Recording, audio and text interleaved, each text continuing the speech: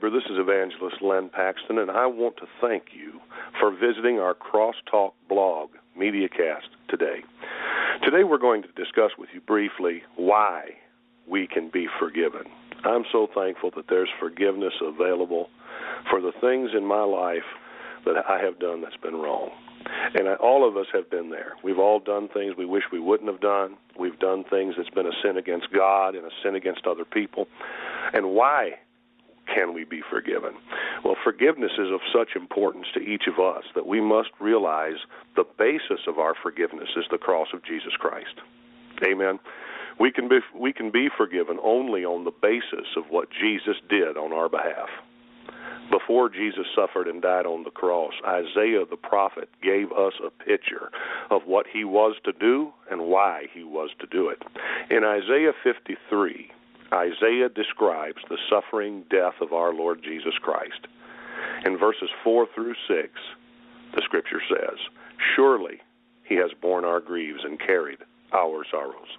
Yet we did esteem him stricken, smitten of God, and afflicted. But he was wounded for our transgressions. He was bruised for our iniquities. The chastisement of our peace was upon him, and with his stripes we are healed. All we, like sheep, have gone astray.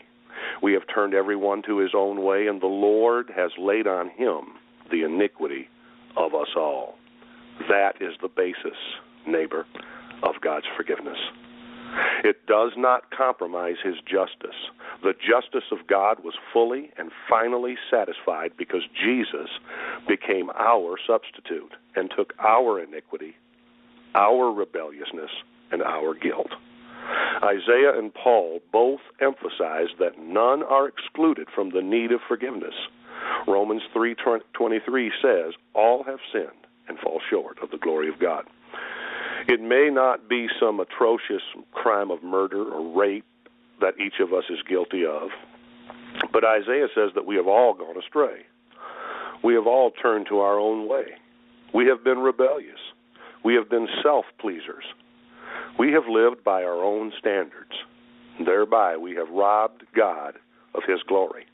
This is all summed up in one strong word of Scripture: iniquity. But thanks be to God. The Lord laid on Jesus the iniquity of us all.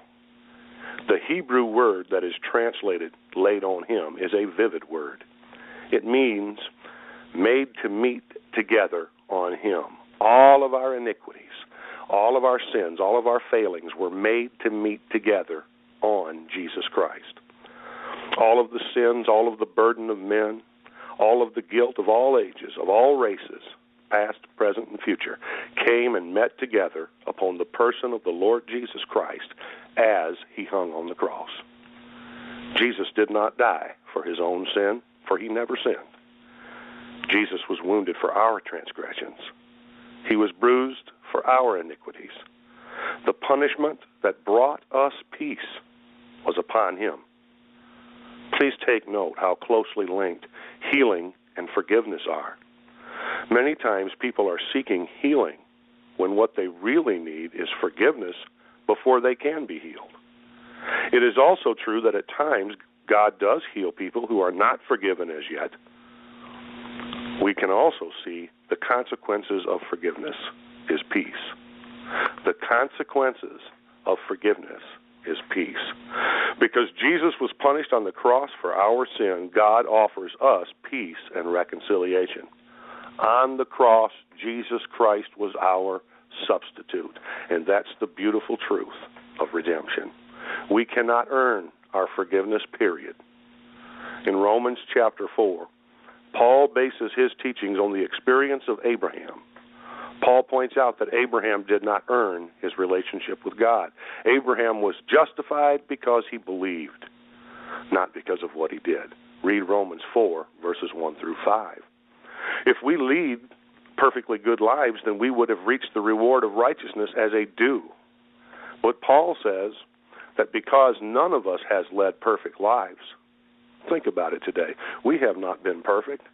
We may have tried. We may have made some self-effort toward perfection, but we have not led perfect lives, so we cannot claim it as a due. We have to receive righteousness out of God's graciousness as a free gift to us. Paul then goes on to quote the words of David in Psalm 32. He talks about, "Blessed is he whose transgression is forgiven, whose sin is covered. Blessed is the man unto whom the Lord imputes not iniquity, and in whose spirit there is no guile." When we receive Christ and what he did for us at Calvary, our sins will never be counted against us. And that's good gospel news today. Amen. Paul continues by telling us in Romans chapter 4, verses 20 through 25, that in Christ, it is Christ who was raised to life for our justification.